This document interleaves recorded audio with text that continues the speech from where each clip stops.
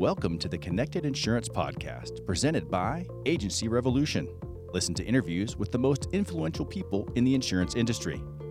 Learn the most important strategies, tactics, trends, and challenges facing today's independent insurance agents and brokers.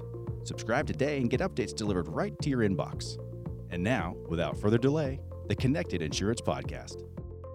Hello, everybody. This is Michael Jantz, co-founder of Agency Revolution. Today, delighted to be your podcast host and principal of Michael Jantz Advisory. I want to welcome you to this episode of the Connected Insurance Podcast, presented by Agency Revolution.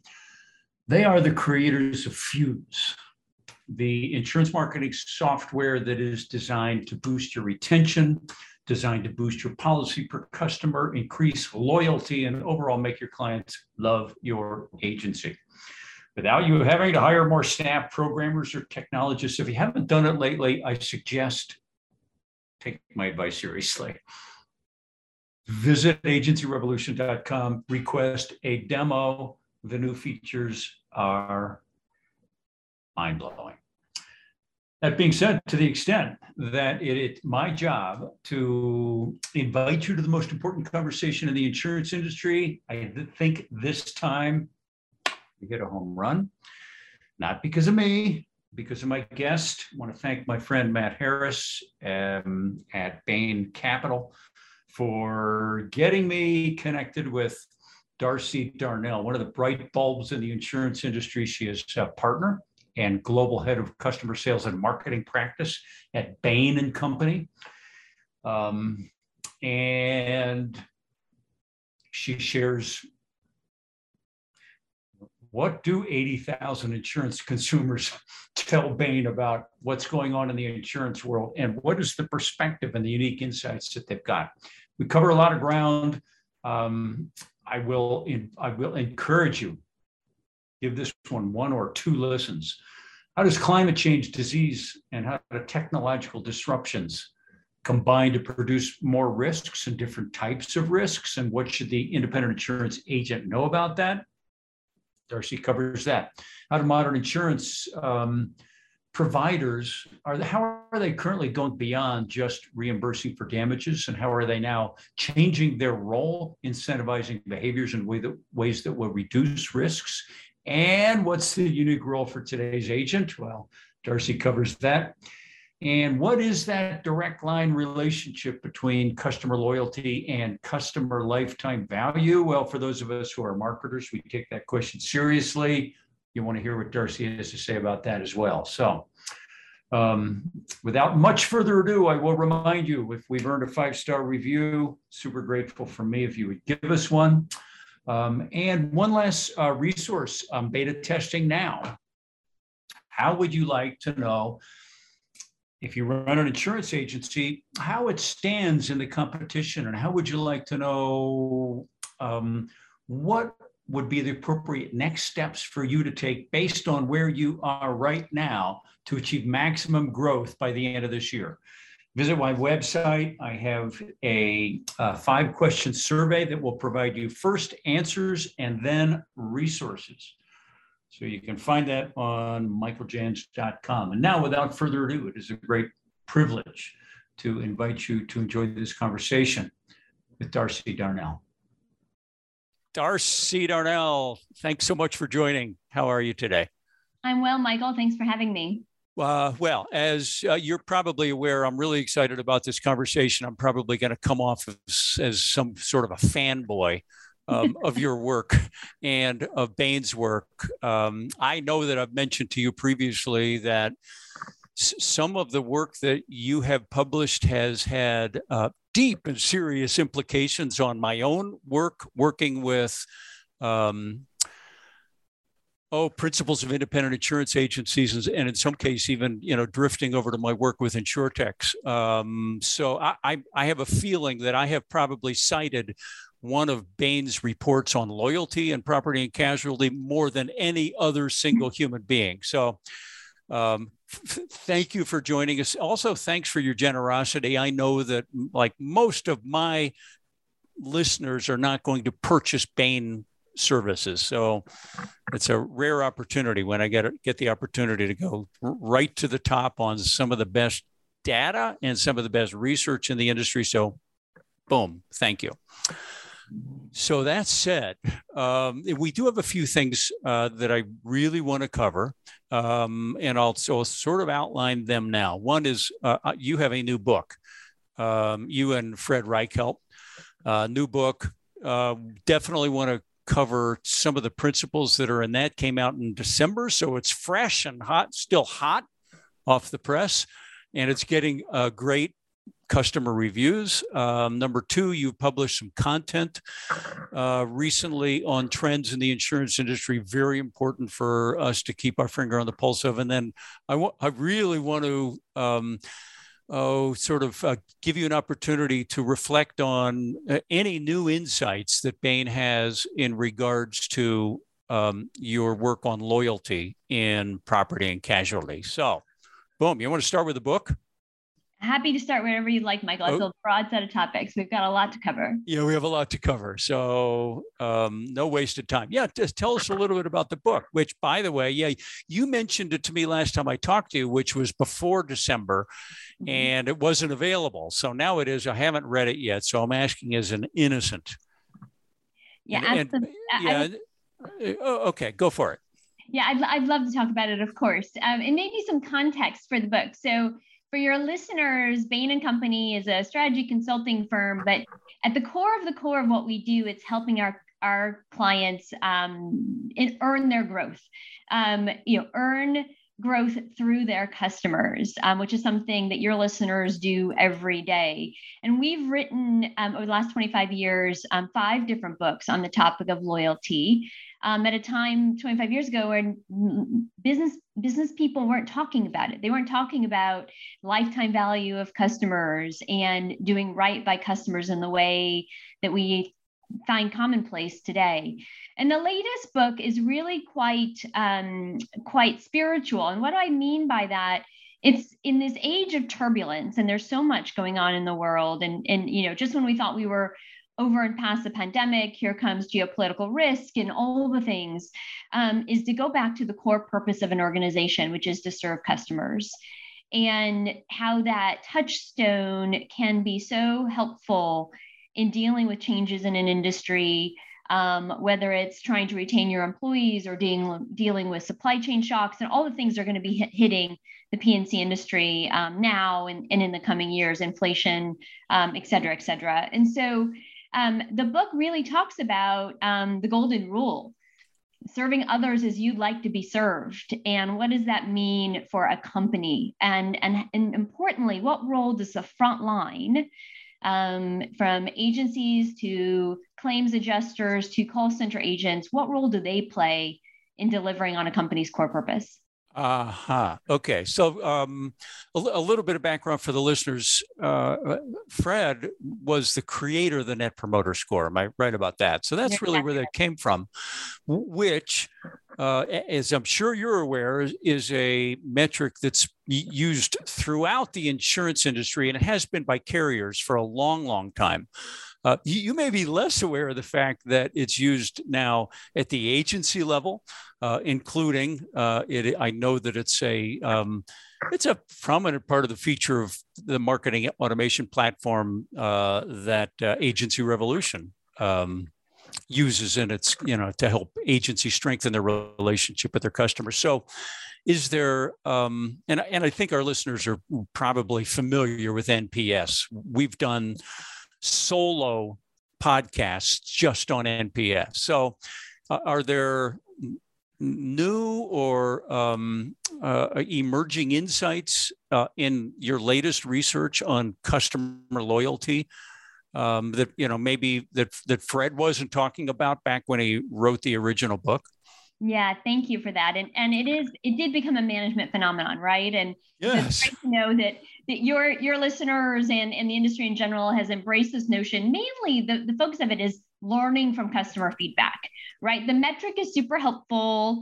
And it's a great way to quickly get a sense for how are you doing for your customers. But the most important thing is to listen and learn, and then do and act differently.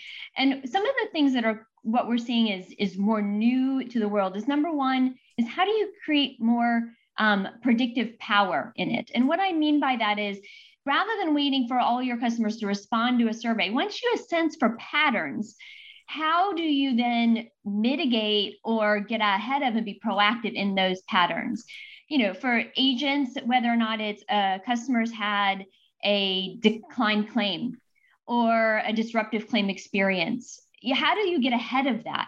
And not wait for the survey to tell you how the customer felt, but you actually pay attention to those patterns. Let's say you have a new person in your agency, and they're going to be up the learning curve, and so they're not going to deliver the kind of customer experience that your customers may have felt with your previous person in your office. Well, how do you think about that and get ahead of it and be proactive?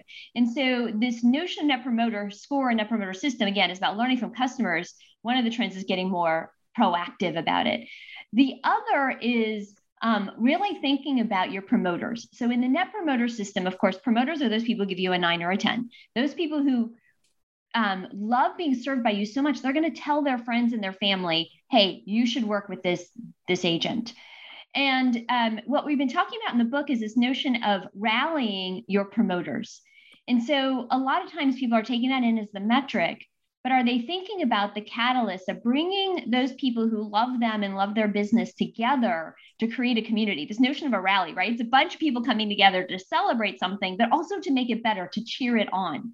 And so engaging the community of people around you. And for so many agents, gets down to their physical community, right? Which in the pandemic got actually contracted and smaller and more human and empathetic than it has ever been. How do you think about using your customers that love you, the broader sense of the ecosystem in which you deliver value to your customers as a way to bring people together in a community and help your business grow? So is the premise there that discovering your 9s and 10s in your book of business should be more than just feeling good about it, right? It's got to be more than like an endorphin bump. There's got to be like, you're saying, I think that it can be a strategic initiative that you can find ways. Sure, it's a strategic asset. Right. It's an asset to your business, those customers who love you. And so I'll give you an example. First Republic Bank is a bank on the West Coast. It drives almost all of its business through referral. And I'm sure every single agent who's listening would say, yes, my best customers help me out by referring me to new business. Well, First Republic Bank starts a conversation with a customer by saying, we know this has gone well and this has gone right when you are ready to tell someone you love to do business with me. And so they establish this notion of the most important thing a customer can do to repay you, to give you back the love, is to help extend your business. And so getting the mindset of course, I want to measure the score. Of course, I want to see 9s or 10s. But how do I, in a really authentic way, help those people help their loved ones experience what they've experienced with me as an agent? You just gave a tactical plumb on what I thought was going to be a pure strategic conversation. So that's part of the onboarding relationship, is establishing that. We know it's going well when you perform this behavior. So that frames the relationship and encourages the behavior. Okay, so exactly. Darci, I remember the day, the moment, the location, where I was, and this probably goes back 7 years, when I read for the first time the report on loyalty and property and casualty. And when I was done with it, it was like that was a eureka. It was like, oh, okay. As a marketer, there are some things I just know. One is customer lifetime value really, really matters. Okay, I think entrepreneurs and small businesses kind of always knew that. The big companies can lose sight of that. So customer lifetime value, and then to discover that, at least in that report at that point in time, that the 9 or 10, the highly loyal insurance customer, delivers 3 times the value of a neutral or a mid-loyalty insurance company, or 7 times the lifetime value of a low loyalty customer. My sense was, boom, what else do I need to know? right? I mean, there are really two things that we have to take care of: getting customers and keeping customers. So now if I can keep customers and earn maximum customer lifetime value, what else do I need to know? So my premise behind this in working with my clients, for example, has been, number one, pick clients who are predisposed to loyalty. Okay, that's a conversation we may want to have. And then two, treat them in such a way that you earn, like, as you said, earn the revenue, right? Earn the loyalty. So treat them and give them a thoughtful customer journey that encourages loyalty and is imbued with respect and integrity and so on and so forth. So that has been a core principle in my communications with this channel. So Bain never has taken its eye off the ball of loyalty. Since then, I mean, the industry's changed, and it continues to change. Have you seen any significant changes in either the metrics or the approach or the strategies regarding loyalty and earning loyalty in this channel? So yes and no is what I would say to that, Michael. First of all, I'm a big believer in the human connection in all businesses, even those that have become most digital. And I think one of the things you're seeing is all of the insurers are really investing on making certain transactions, certain experiences digital. What remains for the humans is the hardest and most complex things. And the things that require the most empathy and understanding and often creativity to solve customer problems, et cetera. And so in my mind, the humans actually become more important because what remains is what's most important, which are those moments when your customers are reaching out to you and asking for your help, either to navigate something new or fix a problem or look ahead.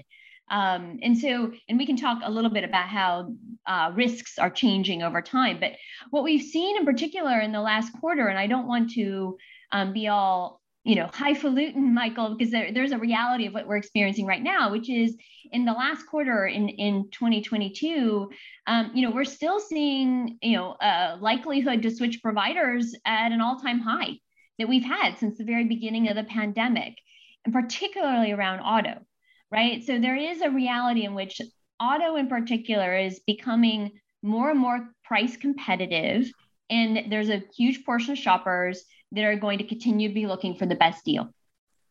And so I want to recognize that is the reality. But to your point, how do you think about your customer acquisition in a way that isn't just chasing auto and those switchers, but looking for ways to find the right customers that are going to engage in auto, but be thinking more broadly about their risk profile in a way that they're going to want an agent to help them navigate that to their home, to life, to universal, to pet, to recreational, to their small businesses. And I think the agent that's going to win is going to find a way to translate what is hopefully the beginning of a relationship to something that's much broader by lending their expertise to the consumer in those moments of concern and anxiety and doubt to feel good about their insurance provider. Do you think that the last quarter, so we're talking about fresh information here. Did you say Q1 2022? Is that what we're, okay. That was like, okay. And I'll tell you why I know this, just so I can put some confidence behind my data. So Bain 2 years ago launched a data benchmarking product that essentially surveys 80,000 US consumers throughout the year and asks them about their property and casualty and life experience. And so we have a quarterly pulse on what is actually happening in the market today. We ask them, are they shopping? We ask them who their provider is. We ask them what they've experienced. Have they added a car? Have they moved homes? Have they shopped and why? And then what was the outcome of that? And what did they experience across the way? So it's a really rich source of data. And that's the data on which I'm quoting. And so, for example, because we know that many insurers have taken rate after they gave a lot of value back to consumers right. Yeah. Pandemic, right? They've taken rate. That has instigated more search, what we call search and explore activities. across all products, not just auto. And so people are out there saying, well, gosh, all this is happening. What else is out there? What can I get? Now, of those people who shopped, the switching is pretty steady, but more people are in the market, which means there's probably opportunity for everyone on the phone, but there's also risk because more people are in the market taking a look. Okay. So you're right. Clearly, carriers have taken rate. Mm-hmm. And not just in auto, right? I mean, we're going to see this, it's a pretty hard market in property, right? And so maybe that would be a causal condition for decreased loyalty or increased shopping. And whether or not and how much that floats down to the agency level, of course, is another question. And I'm not sure that falls into the database, right? So somebody's approach to shopping may be, I got to call my agent and see if he can do better. Right? That's right. Okay, so that's absolutely right. But that does represent more work and a potential vulnerability. Okay, so that could be. We don't know necessarily. If that is that a long-term trend? Is that a quarterly response? Right. It's a little bit difficult to tell, but clearly we have to earn the loyalty. That's exactly right. Okay. Yeah. All right. Okay. So you've recently published a brief, The Future of Insurance. Yes. And I suppose the future of insurance, maybe back in the day, those were sort of put you to sleep. The kind of content, not anymore, right? No, not anymore.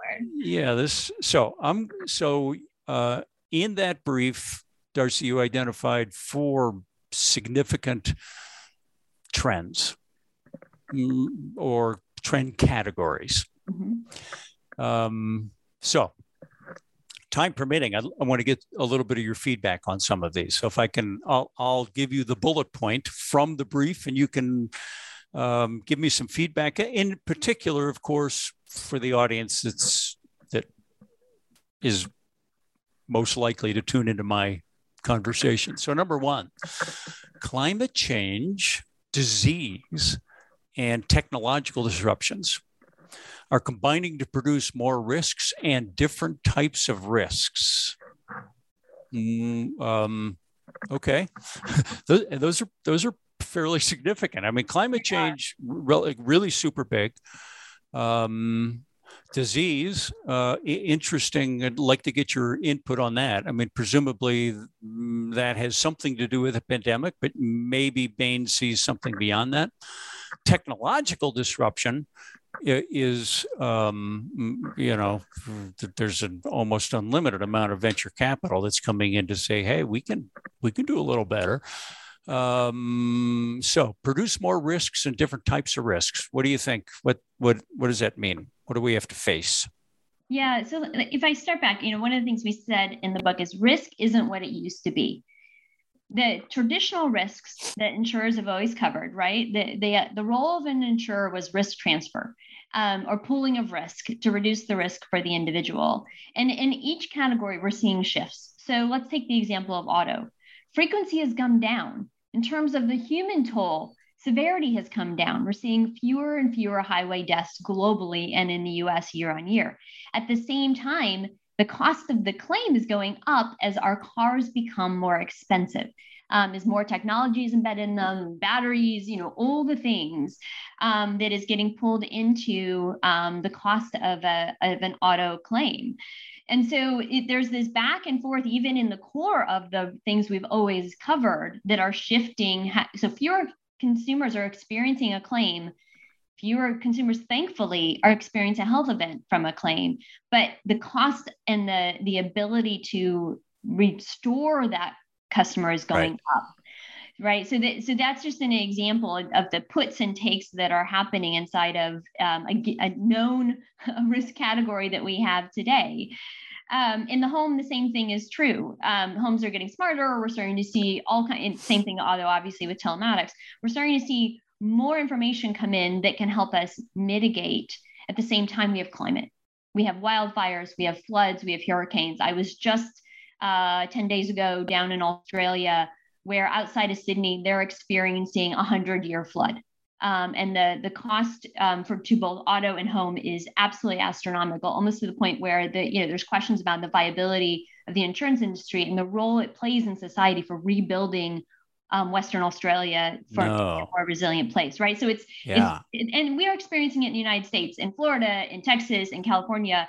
All these things are happening, and they're seismic, and they're creating challenges for the insurers to play effectively in those geographies. And so risk is not what it used to be. And then there's emerging risks. And so when we talk about disease, of course, we've just had the pandemic, but you could also broaden this notion of disease to mental health. And I think what we're going to see is a tsunami of mental health challenges, given everything we've all experienced and the impact on the next generation and all those things that are likely going to change. Again, what is the damage felt from something that perhaps consumers could bounce back from, but now is actually going to send them for a real loop given their overall mental health. And so all these things are shifting. I'll add cyber. I was going to say, I didn't see it. I don't want to be the catastrophist here, but this is also opportunity for insurers to play a real role in society, because what small business doesn't get impacted when their website goes down, when their purchasing system no longer works, and all those things. You could add on to that supply chain risks. And certainly in the auto industry and in the home industry, the availability of product to help your customers recover from whatever happened has totally shifted. With inflation, we can add so many things onto the pile. And so I think the opportunity for insurers and for agents is actually be thinking about the world is underprotected, where the new and emerging risks are actually not being covered adequately. And I think there's a lot of great innovation going on in this space where people are thinking about how they do more to support these new risks. But going back to what's the role of the human and the agent is, as those emerging products come to the fore from whatever insurer you represent to your customers, is how do you innovate along with them and find new ways to support your customers' risks and anxieties so they feel well protected and well supported by you.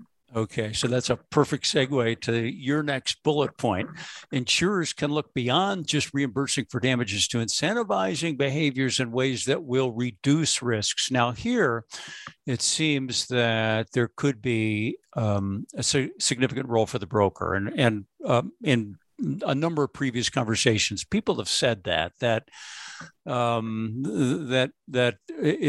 this may be the time where the industry doesn't just pay you back, but the industry, risk mitigation has always been part of the industry's role.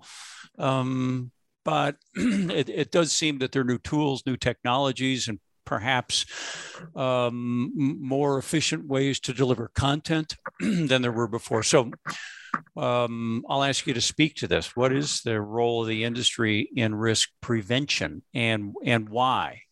Yeah, thank you, Michael. It moves from risk transfer or risk pooling to risk mitigation to risk prevention. And I think, so risk mitigation, just to be clear about what I mean by that, it's where you reduce the extent or the severity of the damage or cost. So for example, can you use technology to make a tow event on a busy highway faster and more transparent as to when the tow truck is going to arrive? There are insurers out there that now have the Uber of tow. So the minute you call in, you know exactly which tow truck's going to come get you. You have a sense for where they are in the world, and you know when they're coming, right? That's a mitigation. That's something's happened to me, but as an insurer, I'm going to try to make that experience as good as possible when something's happened to you. Risk prevention is at a whole nother level, right? And this is helping people drive better, remember to turn off, aspects of their house when they travel, to understanding what's happening in the electrical currents in their home, to avoid electrical fires, right? It's a whole range of things. And again, I think the agent, first of all, can, whenever their insurer is innovating in this space, how do they really act as a sponsor for their customers to be adopting some of these technologies, because it will make their lives better. And then secondly, to be listening to their customers and then feeding back to their insurers. Look, here's what my customers are worried about. If you do commercial work, how do your customers talking about cyber? How are your customers talking about labor risks? How is your, and feed that information back to the insurer, but really thinking of your role, not just about selling the risk transfer or trying to help people recover, actually prevent the incident from happening through the adoption of the new behaviors and technologies we have at our. As I recall, in your brief, you cited an example of a technology company in the UK that it's presumably telematics, right? That has reduced the incidence of young driver accidents, because they specialize in young drivers, from 1 in 5. Okay, so for all of us parents who've raised young children, that there's a 1 in 5 likelihood they're going to get into an accident. It certainly explains why we stay up late at night pacing. From 1 in 5 to 1 in 18. I think I've got that right. Yes. So that's a fairly dramatic example of risk prevention. So we've prevented, like 2/3 of the accidents that could have happened. So that presumably would be an example of that. So do you think that a lot of this is about consumer education and or the installation of technologies that make maybe that don't necessarily make us smarter, but they make our things smarter? Our smart home, smart car, presumably some places clearly smart business, right? Insurtechs are making a number of businesses smarter. So is it so one, there's making our things smarter, probably through advice and recommendation and maybe even partnerships, and two, education, which means making us smarter. How do we do this? How do we prevent risk? Yeah, perfectly well said, Michael. I think it's the combination of the two. There's always been, and I remember in my hometown when I was a teen driver, the agent saying to my parents, oh, have you been to this parking lot? This is a perfect one for practicing with your kid because it's got this and it's got that. So there's always been a little bit of that role of helping people manage their risk through local knowledge. But I think the real benefit now is the role of technology. And, you brought up this UK insurer called Marmalade, and focusing on a group of people that, to some extent, everyone was just assumed they were always going to be what they were going to be, right? They're new drivers. And I will tell a personal story very quickly, which is I have a new driver. I have a 17-year-old who twice, when parking, nudged another car, and it was all fine, nothing awful. Yeah, twice. And my husband and I were like, "What's going on? Our car has all these like wonderful beeps and alarms that should be going off." Well, we went into her profile in the car because it's one of these smart cars, and it literally, in her profile, for some reason, the alerts were turned off. Right. So, we didn't intend not to have them on, but by definition, we didn't adopt the technology that would have helped our teen not experience that, which caused them trauma, us expense, all the things. And so I think it is a combination of, as an agent, being fully aware of what your insurer has to offer, and then talking to your customers about the value of adopting some of these things that may not seem so obvious in the beginning. I'll give you another example. And State Farm recently introduced this product called Ting, Ting, and it's a little device you plug into your outlet at home. I have one, and it watches for surges in electrical current. And I was obsessed with it when it came out because, I happened to have redone a house, and I wasn't super happy with my electrician. He was a bit dodgy. And so I constantly had these anxieties that something was going, that my house was going to catch fire and something was terrible was going to happen. And now I get a weekly report about how the electrical current is flowing in my house in a way that gives me confidence that's not going to happen. And that created a ton of loyalty for me, for State Farm. And it was recommended by State Farm. That's exactly right. And you purchased it on your own? No, it actually came from State Farm. It came from them, and yes. It was sort of it was embedded in the insurance. That's right. And that's the opposite of what normally happens, right? Normally the insurance is embedded in a product. Right. Okay. Well, and that is happening in some places too, for sure. Yeah. We can talk about distribution channels later, but I just bring up this point of, helping people prevent the experience goes so much further in terms of loyalty and earning trust and earning growth than just being there when something happens. Because the reality is, as we know, claims are going down. So if people are experiencing the benefit of having insurance from the claim. And so how do you find a way to add that value to create that loyalty so that it's not your customer that's doing the shopping? Yeah. Okay. Well, that's a good segue to your next bullet point about technology. Broader use of technologies will likely help reduce costs and create value. Okay, we covered that. Mm-hmm. For all parties involved, spurring global premiums to $10 trillion by 2030. If you would put that in some context, like roughly, here, 2022, roughly how big is that piece of pie? How big is the industry? Yeah, it's a little over $5.5 billion today. Okay. So this is dramatic. I'm sorry, $5.5 trillion. Yeah.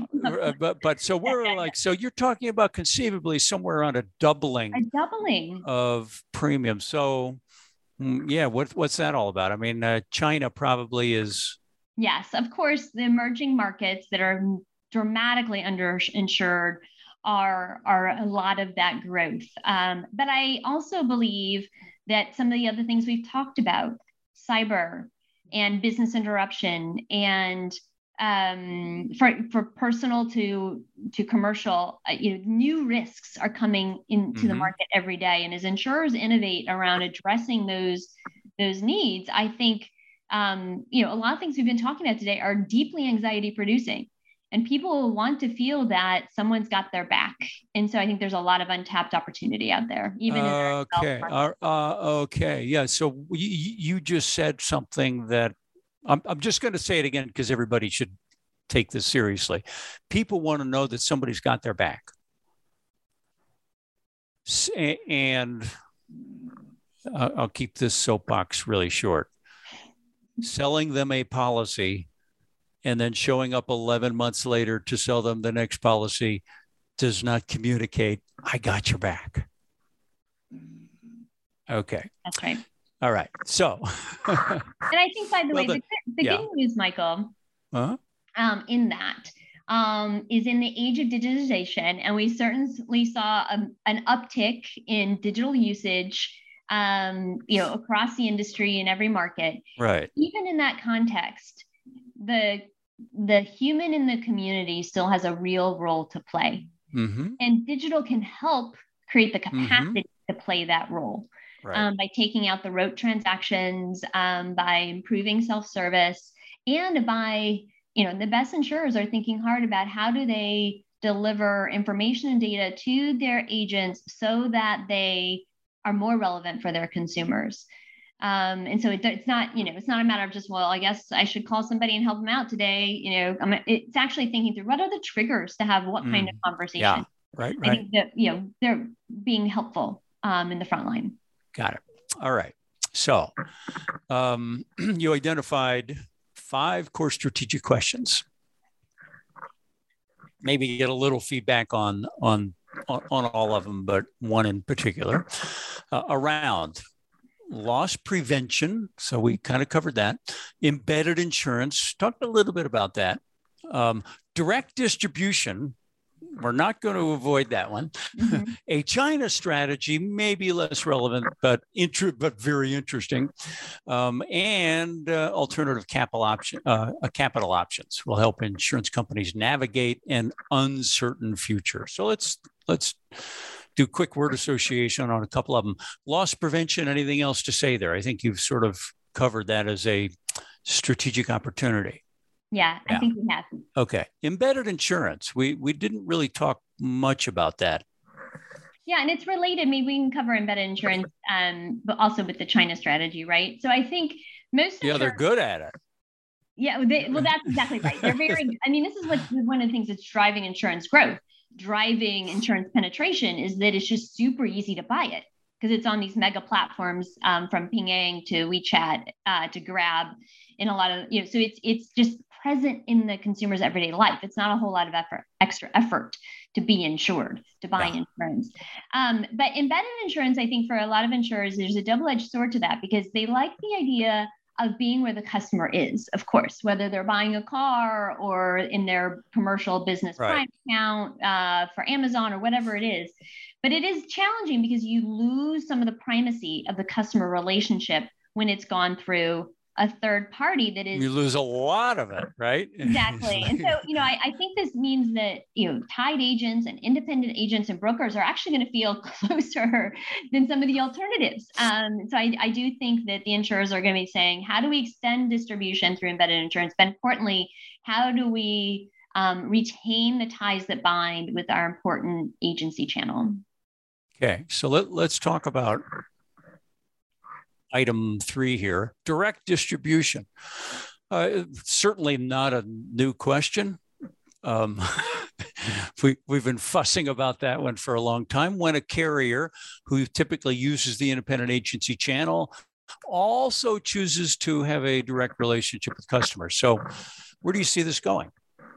Well, I think we tended to, for the last, 15 years or so, think of it as one or the other. It's either direct or it's through an agent. And I think what we're seeing now is that it is truly omni-channel. So most consumers will start in some sort of digital channel and do a bit of research. They might even go all the way to a quote in a digital channel.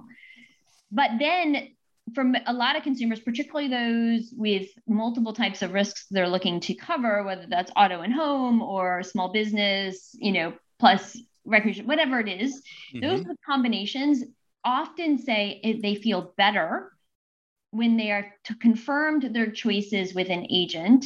And then for many consumers, they like that agent to be named and they like that agent to have some aspect of locality.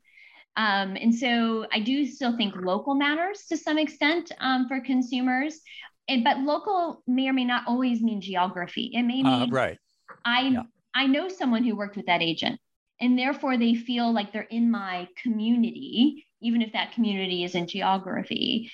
So I think your listeners need to be thinking about almost every consumer they're going to deal with is going to have done something digitally before they have a conversation, or they're going to want to do something after they talk digitally to confirm, submit documents, whatever it is they do on the back end.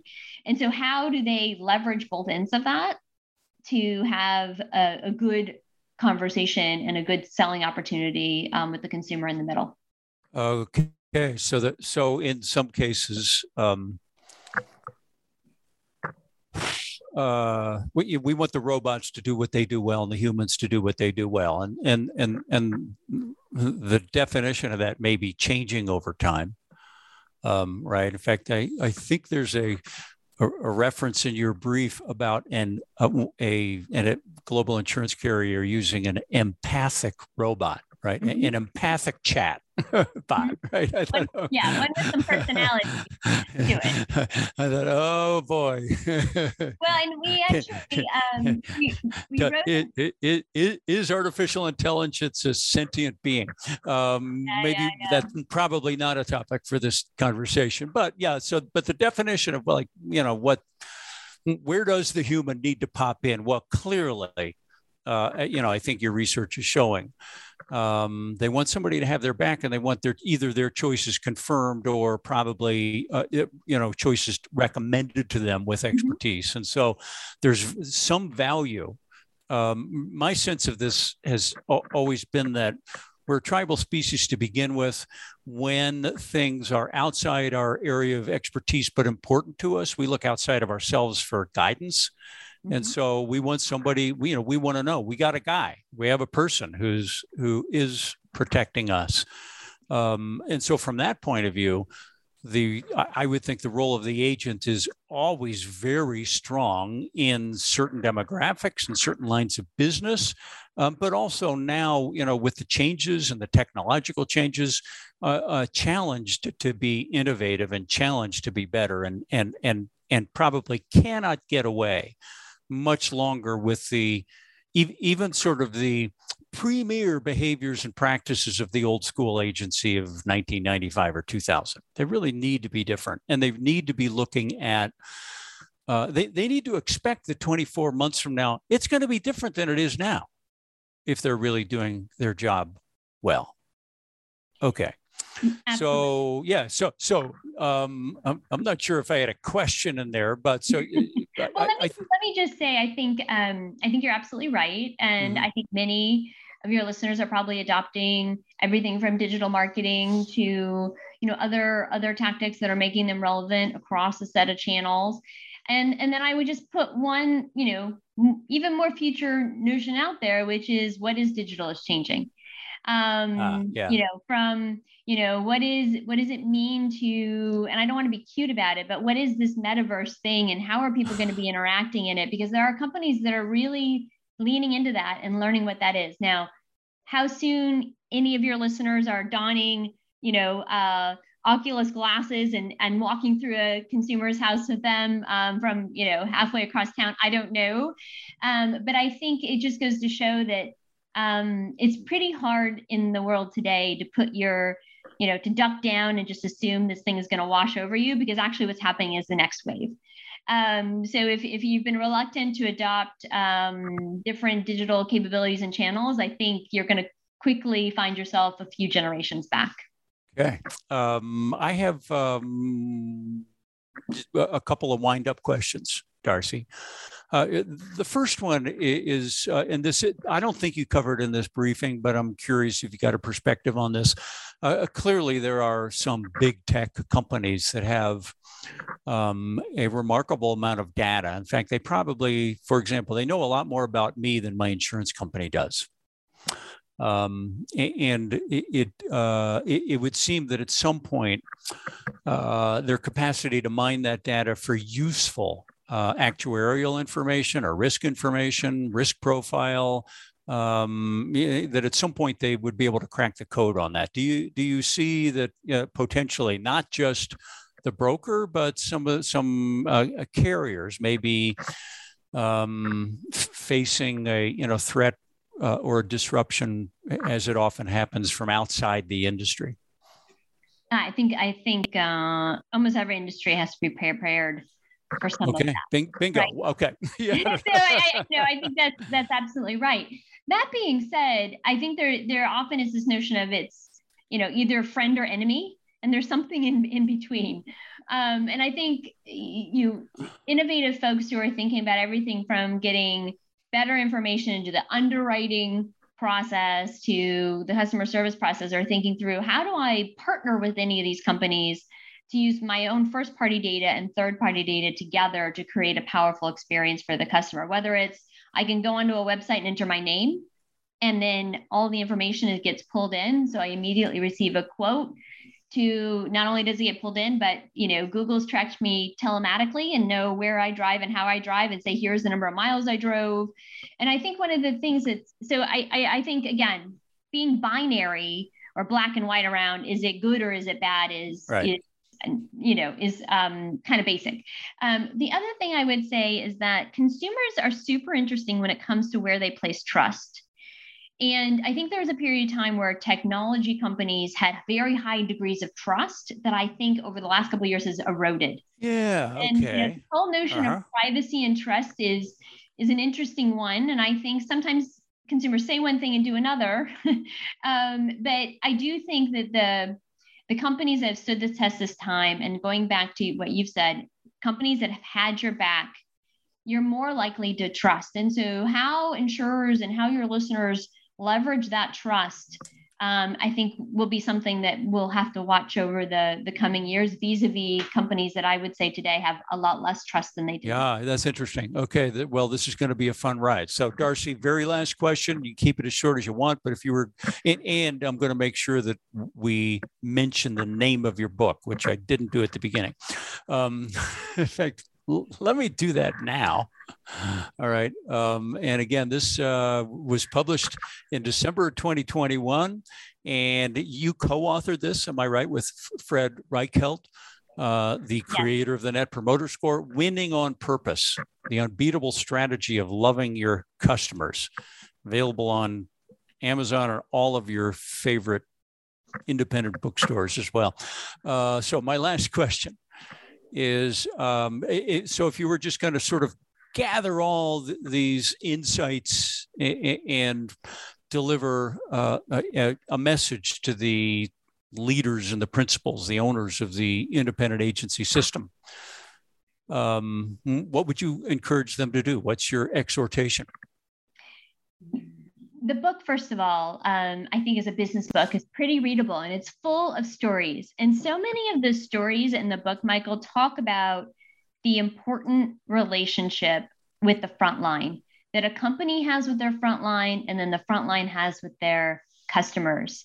Whether it's talking about a Chick-fil-A franchise owner to someone who works for Enterprise Rent-A-Car, there's story after story in the book about how delivering loving value to the customer is most often done from the front line. And so I think many of your readers could take a lot of inspiration as they run their own agencies for how do we love our customers, and how do we incent and train and encourage and sponsor our employees to love our customers in a way that earns their growth. That sounds like a terrific grist for a team staff meeting. Indeed. How do we love our customers? Well, Darci, this has been a rich and jam-packed conversation. I really appreciate your generosity and sharing time with us. I'm happy to do that, Michael. Thanks for having me. Hopefully we'll do an encore sometime in the future. Love to. Thank you for listening to the Connected Insurance Podcast. If you found this episode informative, please share it with your peers and colleagues. Explore the Connected Insurance family of resources for insurance agents and brokers by visiting agencyrevolution.com and clicking media. Subscribe and get updates delivered right to your inbox.